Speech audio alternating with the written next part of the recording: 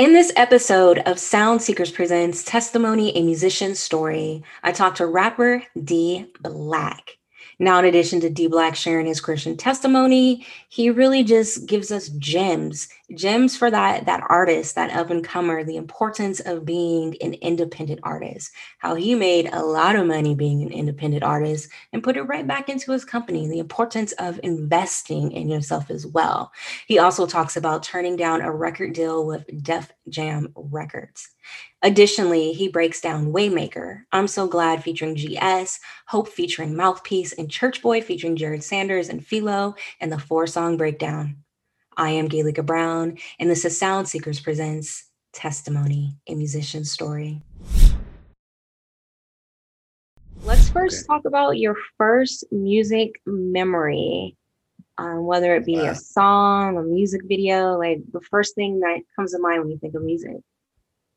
I would say my first music memory, Michael Jackson, probably like many people, seeing him, I believe it was the award show he did when he did the moonwalk and threw his hat off. And that was just like my main memory being young and seeing that. I was just mesmerized with it. And of course, from there on, I tried to moonwalk and throw my hat all over the house.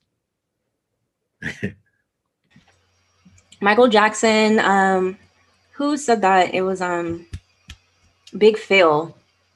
He mentioned Michael Jackson as well. I would love to see Big Phil moonwalk. I would love to see that too. But yeah, I think I never actually thought about the question for myself, but I'm pretty sure Michael Jackson would be my first music memory, either Michael or Tina Turner. Oh, wow. Those two good ones, for sure. So, yeah, Michael Jackson, legendary. So even for my kids now. So yeah. Were you like sliding around the kitchen floor on like your white socks trying to do the moonwalk? I did it all. I had the white socks. Even I had the white sock on my hand as the glove. Had the white socks on my feet sliding.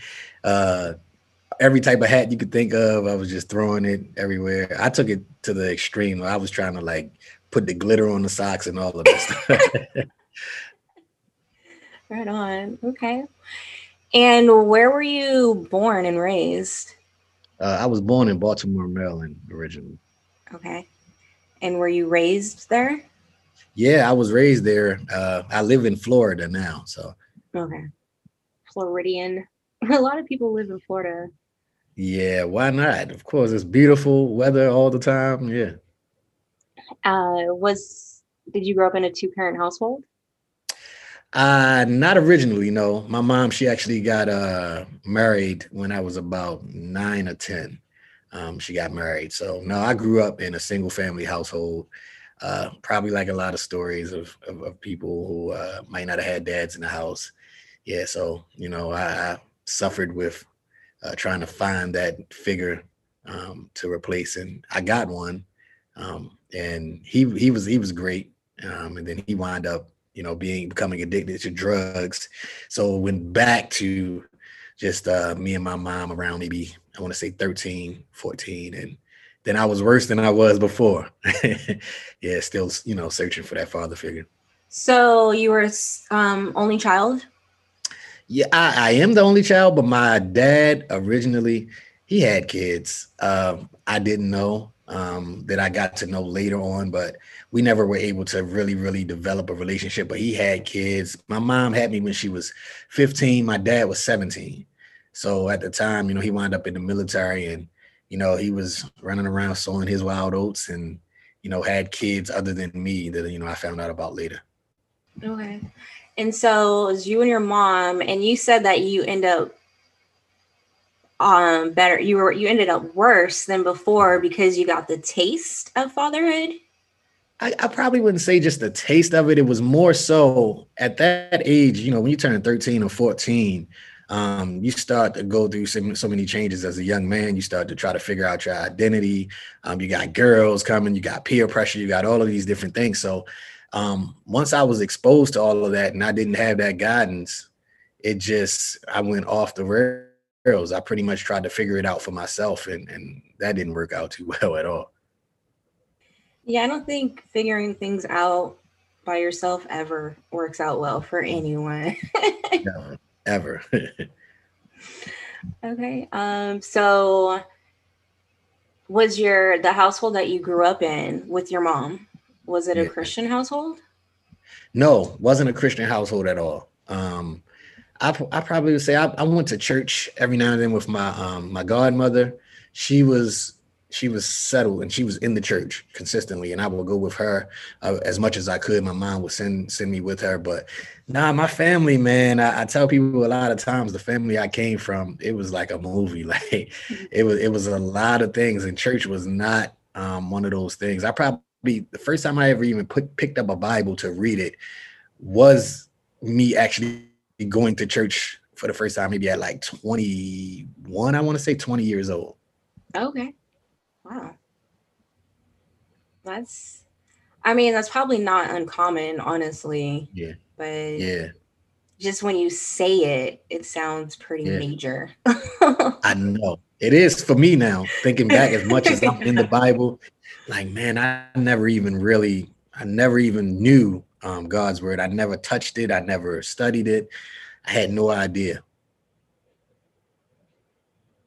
Okay. So, 20 yeyears old. So how did you come to picking up that Bible? My wife, who wasn't my wife at the time, we came together from high school. She knew me, and around that time, I want to say year 2021, I had a crazy year, and I was sick on a New Year's Eve, and she called me and said, "Hey, won't you go to church with me?" And because I didn't feel well, I wasn't going anywhere anyway. I agreed, and I wound up in church that night, and I was laying on the altar probably the whole service because I was sick, and I never left. I never left after that. I pretty much stayed going with her every Wednesday, every Sunday, and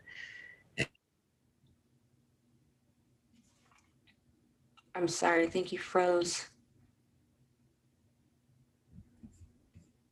serious storm right now. So I was hoping it wasn't me. It looks like it's me because my whole Zoom shut down and then just came back up. You know what? That might have been God because I'm a youth director at my church, and the what's the name came in, the receptionist, and gave me some papers. And I was like, thank God, she would have messed it. He came in, but hey, can I give you these papers? I'm like, I was doing an interview. So luckily she came right in after that. That worked out. Only thing is, now I don't know where you were at in the middle of you being at the altar, never leaving Oh church. yeah. The last thing, I don't know, I believe I went to um my wife inviting me. So I could start there if you want. Yeah, what your wife invited. So yeah, my wife, she invited me. She wasn't my wife at the time. We had started dating again from high school. We knew each other, and she invited me to a service on a New Year's Eve, and I decided to go because I wasn't feeling well. And that whole probably night, I just laid on the altar. They probably thought they probably thought, man, this man came to give his life. I was sick, you know what I mean? But I never left. I stayed there. I was mesmerized by the word of God, and I decided I was going to go every week. I didn't change immediately, of course. That's not how it worked for me, but I stayed in church. I kept going, and the next thing you know, man, it was just my life, and that's the first time really I ever even read and looked at the Bible that night at the church. Wow. And you were 21 at this point. Yeah, I was about 21 at that time. So your wife, who wasn't your wife at the time, how did you guys even know each other for her to even invite you? Yeah, we went to high school together. I've known her since she was 13, and we dated when we were in high school, and she was always in the church even then. And I went crazy, did what I wanted to do, and we kind of I went to the military, she went to college, and then we kind of reconnected. And she was like, if we're gonna get back together, I guess she assumed you got to know God. You can't, and That wasn't something that she presented to me, but I knew that was her thoughts. And you said you were in the military. Yeah. What branch Yeah, did I you? did. I was in the Marines for about 6 years. I went straight there from high school, like 17, and did like a year or two full time, and then went reservist for the next like 4 years. Where were you stationed at? Originally, I was supposed to have been stationed. I was going across seas, but when I came back, they stationed me, and I was in Baltimore, so they didn't have a regular Marine base there. So I was at Anacostia and Andrews Air Force Base, Okay. which is weird, being a Marine station on the Air Force Base, but that was the only thing we had. Oh. So now you're out of the military. You give your life to Christ by way of this woman that you've known since high school. How does that transition to marriage?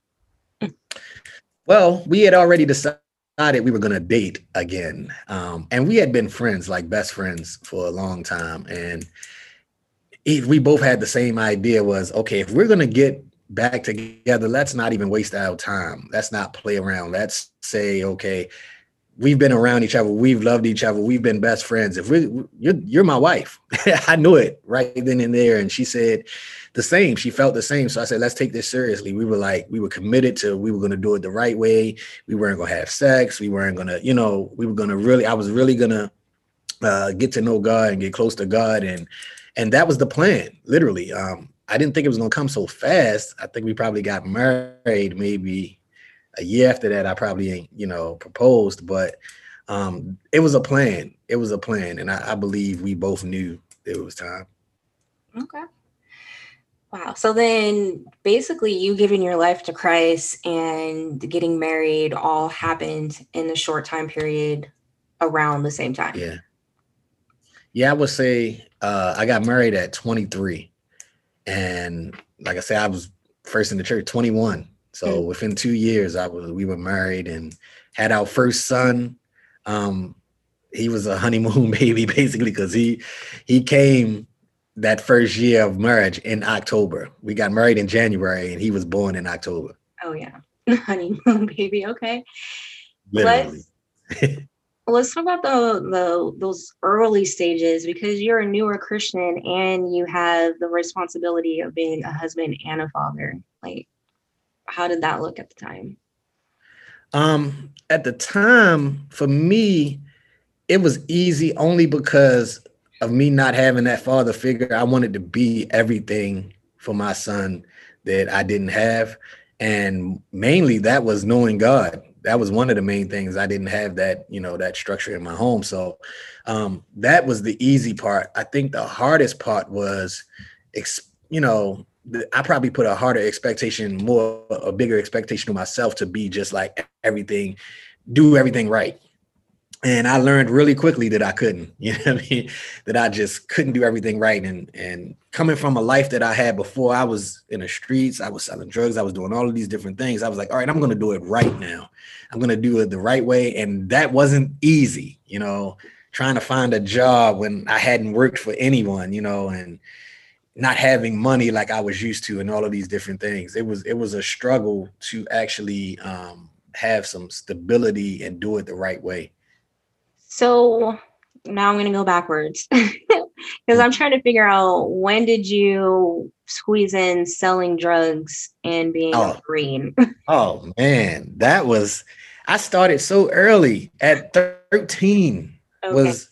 like I said, that same period of time with my dad going, and it's weird because he got my stepfather wound up being addicted to crack, and that's the same thing I was selling. You know what I Mm, mean? You would think it would be a situation where it would affect me to say I want to stay away from that, yeah. but it drove me to that life probably more because I was just so upset and I just wanted money and the people I was around. And at the time I was smoking weed, I was smoking cigarettes, I was selling drugs, and this is like 13, 14. I was carrying guns, I was around people who were older. So, all of that time, I would say from 13 up till 20, literally, By 21, man, I was done. I had lived a life. Yeah. It seemed that most of us live, in their adult life. And that was all in Baltimore. Yeah, that was all in Baltimore. I was automatically, I'm just like picturing The Wire, like Yeah, I 80 tell people that version. though. I know some of those situations because I was around stuff and people. I'm not really, really old, but I'm old enough to know some of those characters were actually real people. Okay. Those are people that we knew and saw, and the names and everything were They real didn't even characters, change the real names? police Wow. officers. Okay. Yeah, That's crazy. All yeah, right. So it's interesting. Okay. And now you're a youth group leader as well. yeah. I now you can fast back, go back when I got saved. I say, and once I joined the church around 23, 24, I actually began to even do the youth group at the church I was at in Baltimore, and eventually I became a youth pastor there. And my wife and I, we built a youth ministry from the ground up with the help of one of my friends. He started and left, and we probably had at least 150 to 200 inner city kids that we were ministering to every Sunday. They had their own church. We did youth missions and trips and all of these different things. And then I kind of transitioned from that as I got older. We had young people who were now married Mm-hmm. who were in our youth group, and they became the leaders. And I just felt like it was time for us to transition because we were the old people Yeah. to them now. So they took over, and that's when we moved to Florida. And so now I'm actually in a church here where this wasn't my plan. It was definitely God's plan. I've been here probably a year, just even the whole process of everything that of me. I came to this area because my wife and I were doing foster care, and we moved here to do a foster care program, and we had, including our kids, we had 8 kids all together in our home. So once that happened, probably a year ago, these kids transitioned and went home. We were like, what are we going to do next? And I got a call from one of the people at the church. They were like, hey, we heard you have some some experience in youth group. And I said no immediately. I said, no, I'm not doing it because I had PTSD from doing it before. I was just like, man, I'm old now. I'm tired. Like Yeah. I was 24, 25 doing it before. And I was like, nah, I don't know. And I just had to pray about it. I talked with the pastor and he gave me his vision for what he wanted to do. And I was so excited about his idea behind it. And then with the times we're in the church I'm in, I'm probably the only African American male here. Oh, wow. So that within itself for me was a challenge Yeah. because, I'm like I said, coming from an inner city background, I felt like, okay, I have to be that face. If they want to have, what heaven looks like, then I might have to be the face for some of these people in the community to see and say, oh, okay, that guy looks like me, and that's what they wanted. I was excited about that. They Okay. wanted that, you know what I mean? And so I felt like I couldn't turn it down. I had to do it. There's so much there with it being a predominantly white church, I'm assuming then. Yeah, And yeah, so the yeah. majority of the kids that you're mentoring then are white. Yep, yep, yeah. And they're not in a city. You know what I mean? They're not inner city kids. And so it presented even for me a challenge to see. I mean, doing music, I've been able to tour and go on the road and see so many different people from Kansas to New Orleans. And I found some of the ones that I thought were a certain way, it wasn't what I thought. Hmm. They all had some of the same problems and same issues. It was just the environment was different. You know what I Yeah. mean? And that kind of shaped me where I was like, man, I'm thinking small minded. Yeah. I'm thinking, oh, you got to go get the kids out the hood. Well, now the kids in these homes with money who got parents who are never there, or kids who are suffering with depression and all of these things, even though they have all of the things, they don't have peace. So I had to learn that issues and all of this stuff doesn't end with money. We all have the same issues and Same problems. issues, just different environment and Yeah, circumstances. I know. yeah. And you have your own biological kids as well. Yeah, I have three biological kids and one adopted son, Okay. Wow. So yeah. which is awesome in the sense of what we're doing because my adopted son is white, Oh, so that was that's a miracle that's within itself. unusual. Say Sorry. it again. That's unusual. I don't think I've Yeah, ever met. it's we're like in the 1% pretty Yeah. much because in Okay. Maryland we would bring in kids who were medically challenged, and eventually I think we've had like three white kids that they gave us, and that never happens in Maryland in general. It never happens, and for us to have him and then eventually adopt him, you can imagine some of the things I've experienced and seen. When I'm on vacation and I'm holding him, they're thinking like, "Who is this guy and whose kid has he kidnapped?" You know what I mean? Yeah. So it's interesting, but at the same time, like I said, it's giving me a great perspective on everything. It is interesting. Um, well, I'm thinking about like the usually you see white kids or Yeah, white families with black kids, and right. then sometimes they don't know how to care for the black kids, so they're usually walking around with nappy hair and ashy skin. I'm going Um, through that now because I have him in the church. I see it and I'm like, yeah, you might want to get a brush for his head, man, and get this like grease that we use and rub it in real good and put some lotion on them, and I because we use mean, that. yeah. I mean, there needs to be like a handbook that comes along with it, but I'm I just needed wondering. it too I'm because wondering if the your first kid week we like burned our son. We took him to the beach. We okay. didn't realize, okay, you need to be lathered.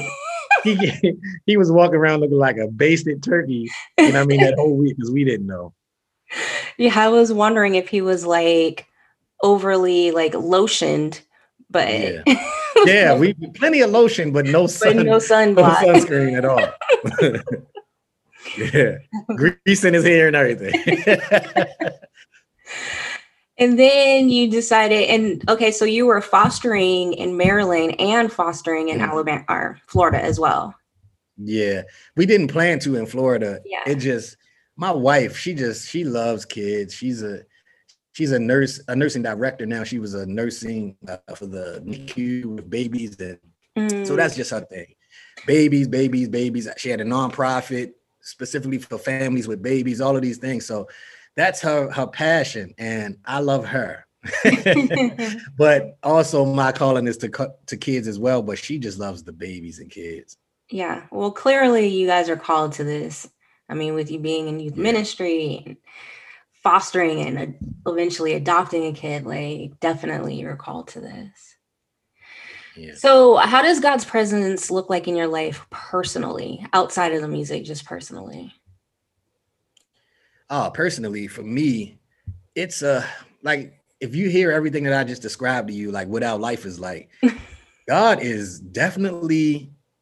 I tell people without God, I'd be crazy. I'd literally, and I'm not as nice as people think I am. Man, you're doing such great things. I'm like, that's God, man. That's not within myself. I'll probably be chilling, watching a game or doing nothing, all worried about me and myself. But man, God in my life, it's like walking on a cloud. I really feel like from even sometimes being blessed and with peace and in the midst of going through a bunch of craziness, having a household of 8 and these kids who have different issues and all of that, and still feeling peaceful to, financially being able to do things for other families and having a nonprofit. And it's like, man, if God was to exit my life, everything would fall apart.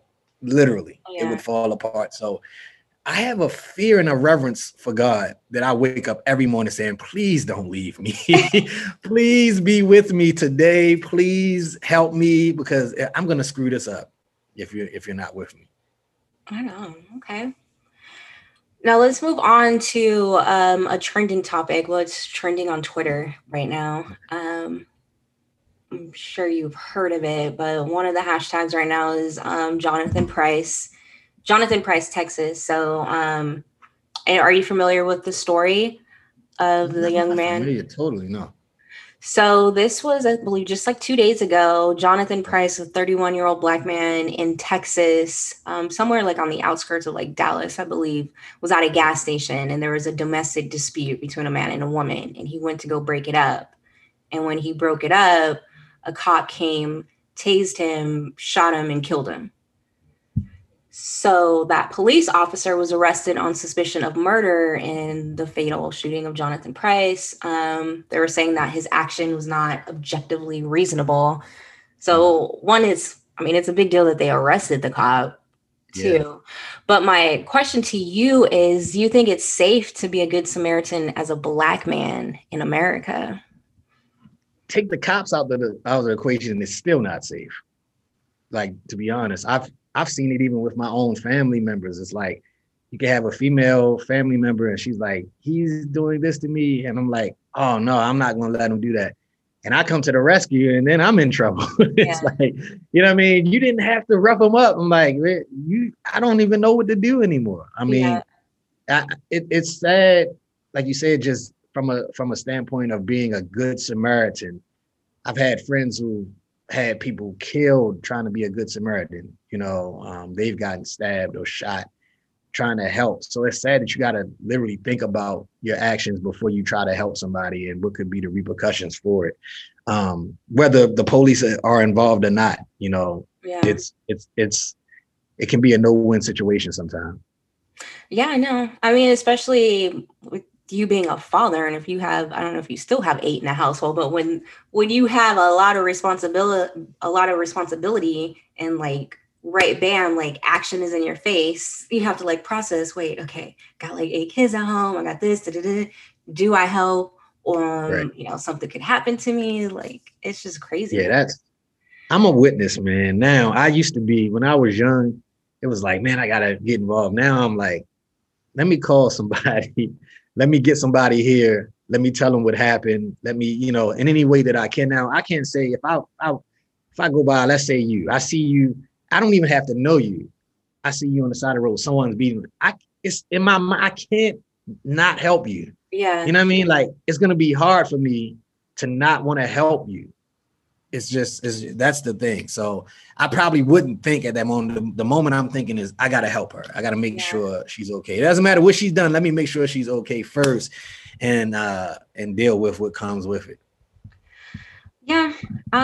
Which I think naturally for people like yourself, because I definitely am just going to watch. I'll call for help. But also, I mean, I come from the female perspective as well. I always am thinking from that.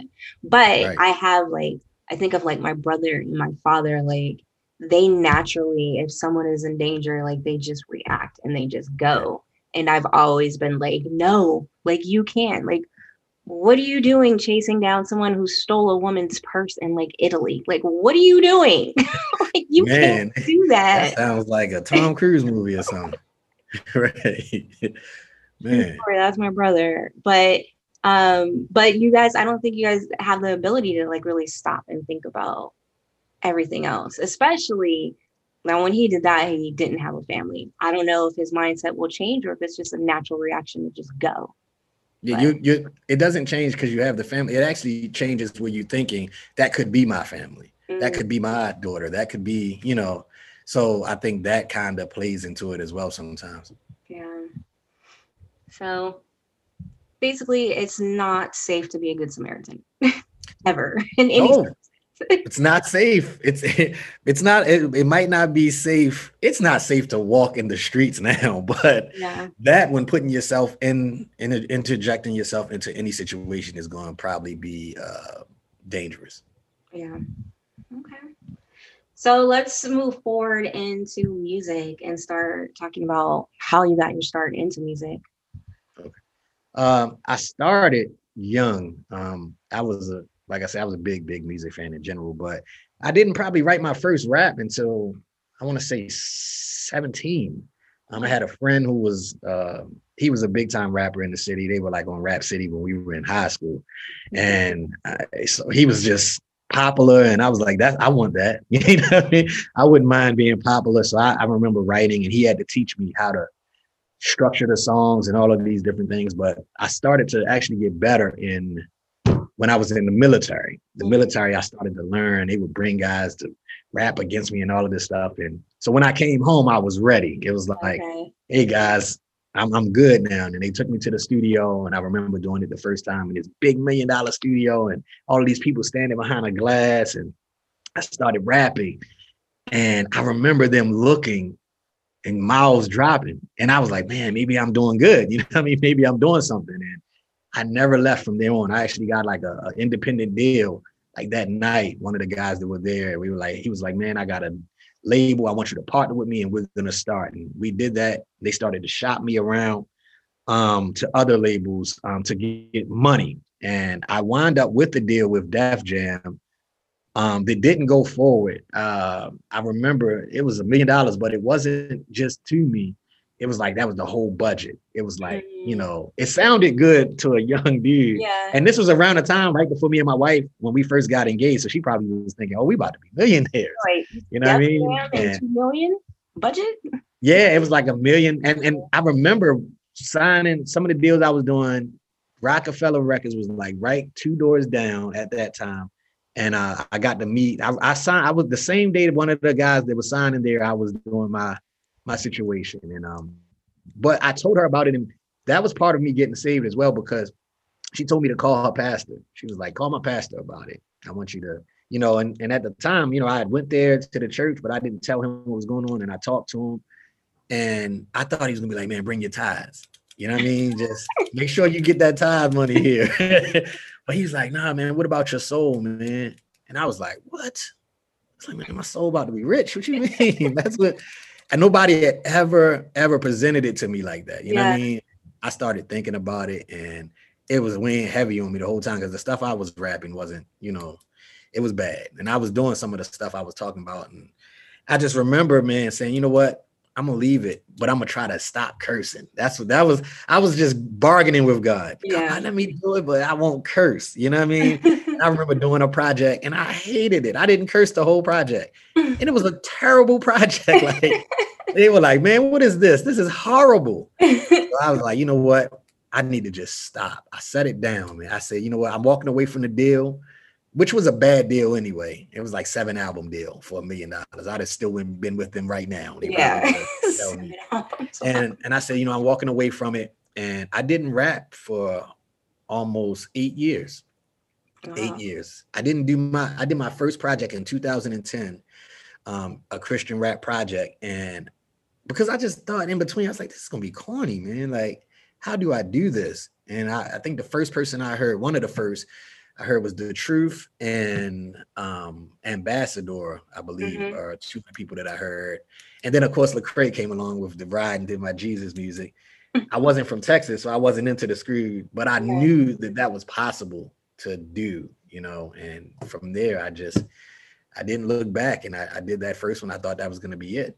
And God opened up a door where that first one was a ballot. It was on the ballot for a first ballot nominee for a Dove Award. That first one I did. And I was like, oh, maybe I should keep doing this. Maybe this is something that God is calling me to. And that's how it began. Wow. Okay. So I mean, that was 10 years ago then. Yeah, 10. Yep, almost 11 years now. Yep. My first one, man, you just made me feel like cross movement or something now. Yeah, 10 years ago, I dropped my first actual project. That's a big deal to be in music, period. Well, in entertainment and then in music for a decade, 10-year time span. How has the last 10 years look like, and what would you attribute the staying power to? Being independent is proud. I mean, I did do a deal with Sony a couple years back. Same time Reach was a part of them. And when Reach left, they kind of just folded, and I was able to get out of that situation. I think for me, the staying power is definitely connected to being an independent artist. Because of that, I was selling music. I might not have been on the charts when I was in Baltimore. I was doing great. Baltimore, DC, Virginia. I would just travel those 3 different places. And within those places, people don't believe that I started my own label to just cover myself. And that first year, I probably made like 80 grand to fund what I was doing. I was making my own shirts. I was making my own CD. I had my own CD machine, my own shirt machine. I was going to, all of these different places and these different churches, and God was blessing it. I might not have been selling a whole bunch online, but I was literally selling CDs to people. And in that area, it blew up so much. I have friends who are artists who, I laugh with, and they say, man, you were like big in your own little. I said, yeah, I didn't know about everywhere else until I was like invited to Atlanta one time. But within that little spot, man, I remember being on like the radio at the mainstream radio station, and they were like naming the top artists in the city. And someone called, man, you were on there. You're a Christian rap artist on there with like Wale and all of these guys. And I'm like, yeah, because I still was thinking like they were. I was still moving like they were. And that is still to this day how I'm able, I'm friends with a lot of different artists who are very successful, from Bizzle, to, I ain't gonna name a whole bunch of people because I don't like doing the name stuff, but I see how they're able to do what they do. And then they ask me, what are you doing? Like, are you selling drugs? What are you doing? And I'm like, nah, man, I'm literally just still keeping that same formula. I work with every, other people. I have executive produced for Eshawn Burgundy for his album. I've worked behind the scenes a lot of times, and everything I do is my own independently, whether it's shirts, whether, and people support it. I don't need a million people. I just need a few, to keep it going and to support the ministry. I mean, that's a gem right there, especially for people who are coming up and trying to be in the game for 10 years to know about that independent grind. Yeah, I think too, another thing that's really important is just like it took a lot of investing money into myself though. Like I said, I didn't know what I was doing. I bought a machine that did light scribe onto CDs. I bought a shirt press machine. I had never done any of that stuff. I had to look on YouTube and figure it out. And I had to mess up a lot of shirts, had to mess up a lot of CDs trying to figure it out. But once I figured it out, I wasn't paying anybody to do anything. I was doing it all for myself. So if I got a shirt and I sold it for $10, that was all my money, so it made it. I think Jason, he said something one time that kind of stuck with me, where he said, just get 100 people to spend $100 with you a year.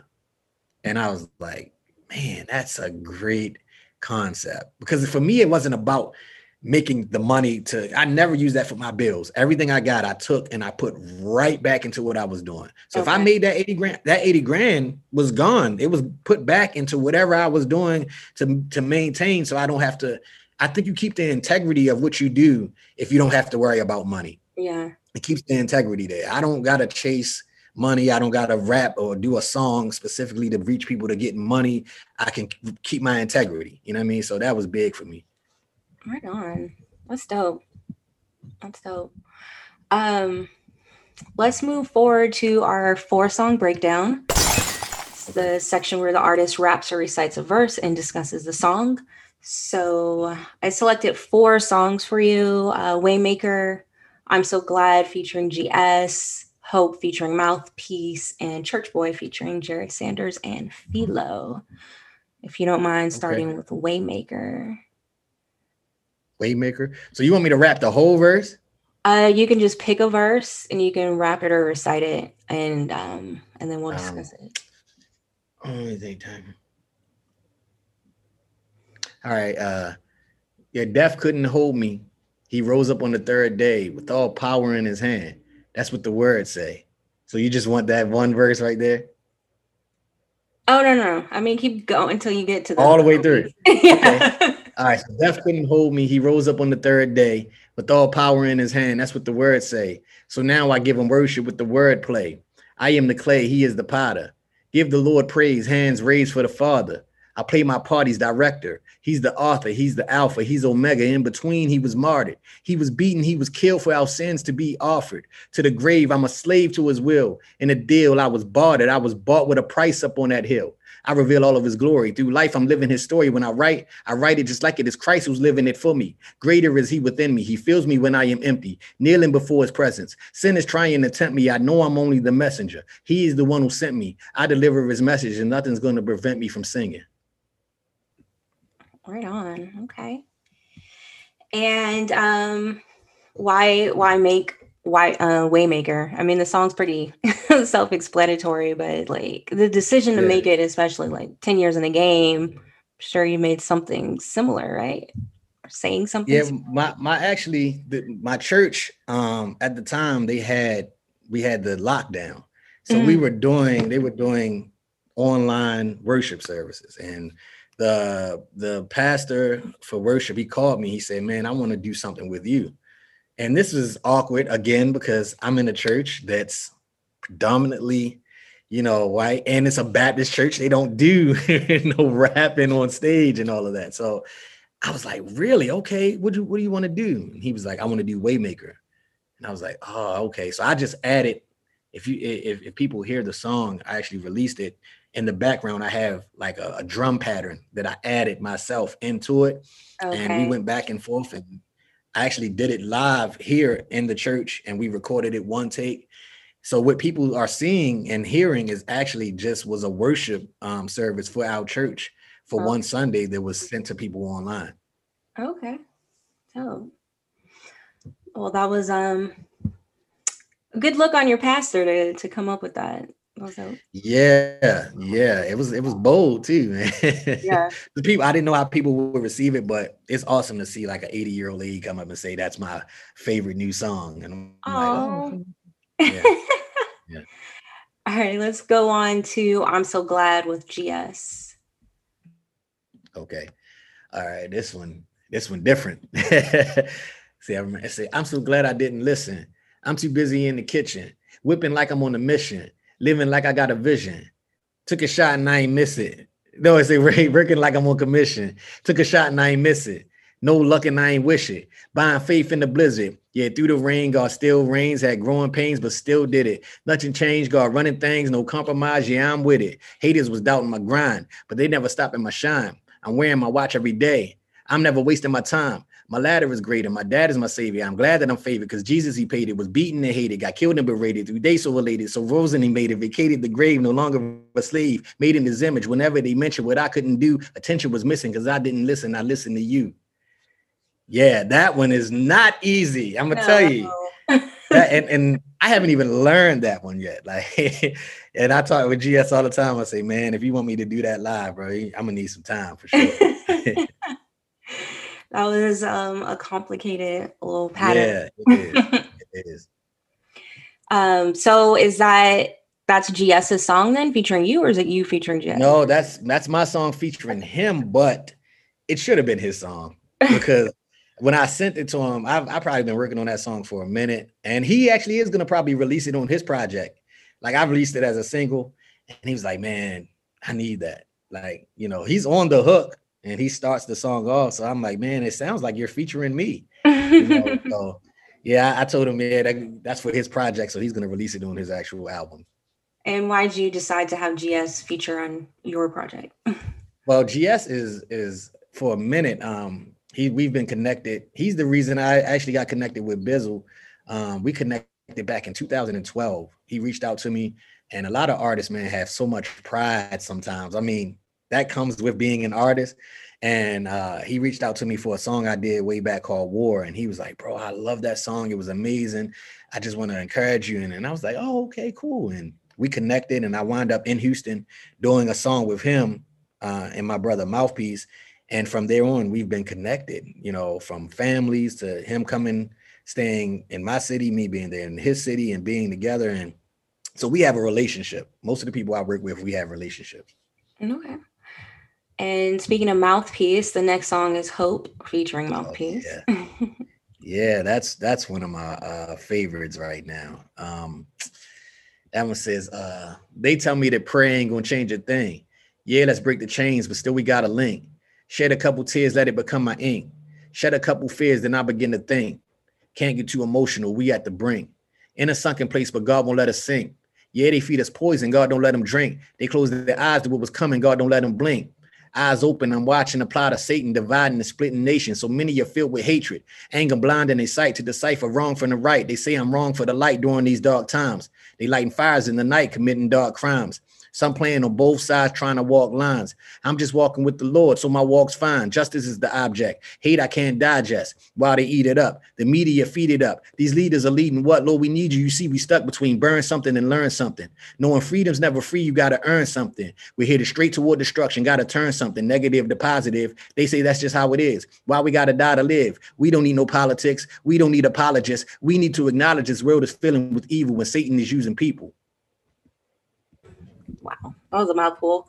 I know, right? Like that was my political rant, I guess. If you Okay. Yeah, I wrote that because I remember, man, just talking to a friend of mine. I was like, man, we need to pray. We need guys. Like, I don't want to hear nothing about no Jesus. I was like, oh, okay.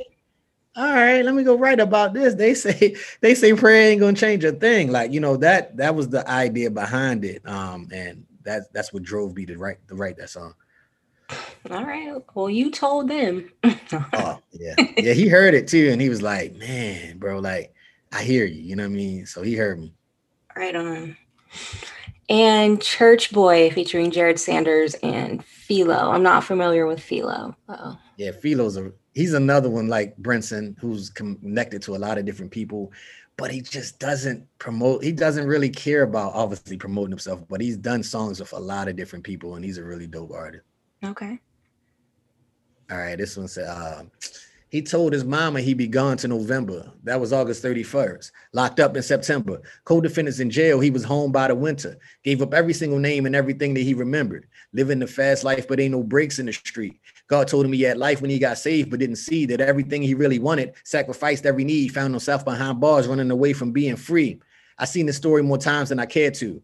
Ride or die until the driver start asking you where to. On the road to hell, sitting on your tail in the rear view. In your bag, but never had real power to tear through. Don't be that prodigal creating obstacles, doing things that you ain't got to do. Inside of you is he who makes it possible to power through, endowing you, let him empower you. Then you really making power moves for real. Okay.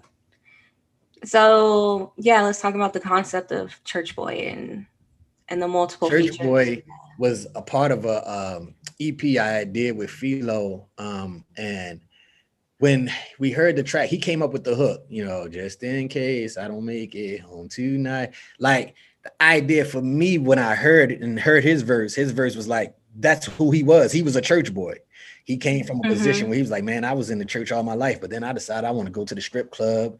I want to be out here acting crazy. And, he's been in God all his life. And I was like, well, nah, that ain't me. I wasn't that. I saw the opposite side. I saw the guy who was like you. And I was like, man, what are you doing? You don't belong out here. Like you don't have to be doing what I'm doing, So I just gave a different perspective. And we just kind of wanted to come from two different angles of somebody in Christ who's running the opposite way.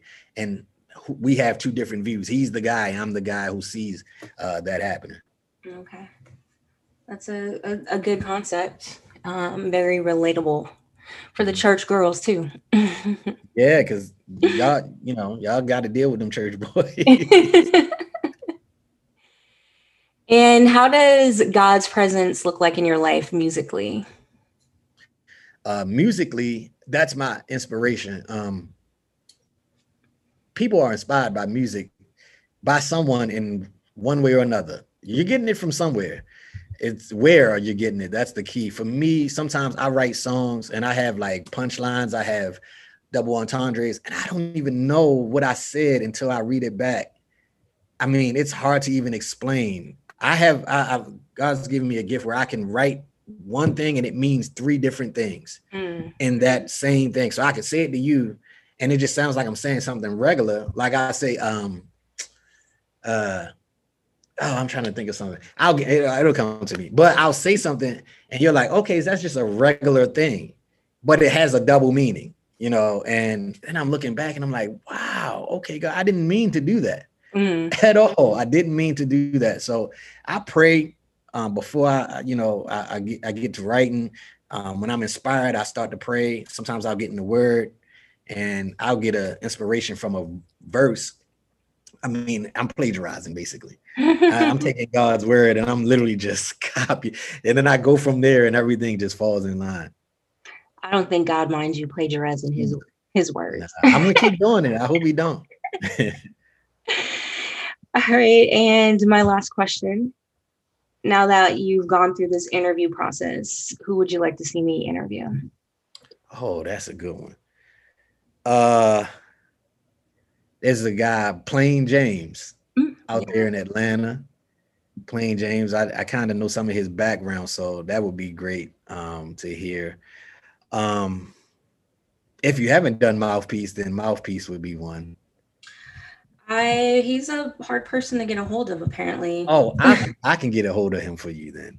I'll make Okay. sure you get it because he is. Trust me, he definitely is. I would appreciate that because I did try to reach out. Because Brinson mentioned him as well. Okay, okay. So yeah, I said Plain James Mouthpiece. Do I have to give you a certain amount number? No, that's good. Plain James, I do. I want to try to get a hold of him as well. So Yeah, people have no like the perception of who he is. Trust me, I had it. I was like, all right. Then I met him and we connected on tour, and we never. And I was like, man, he's nothing like what you think. Like he's a preacher. yeah. You would have no idea. He's nothing like what most people think. Hey, what's up? Thank you. Thank you for listening to the show. Thank you for watching the show. However, you consume us, thank you. Please subscribe to the show. And if you really enjoy the content, please leave a review. It really does help with the ranking of the show. And if you want to go an extra mile, share the show, share this episode. And for all things testimony, visit testimonystories.com. Until next time, I'm Gilika Brown, the music lover constantly seeking positive music.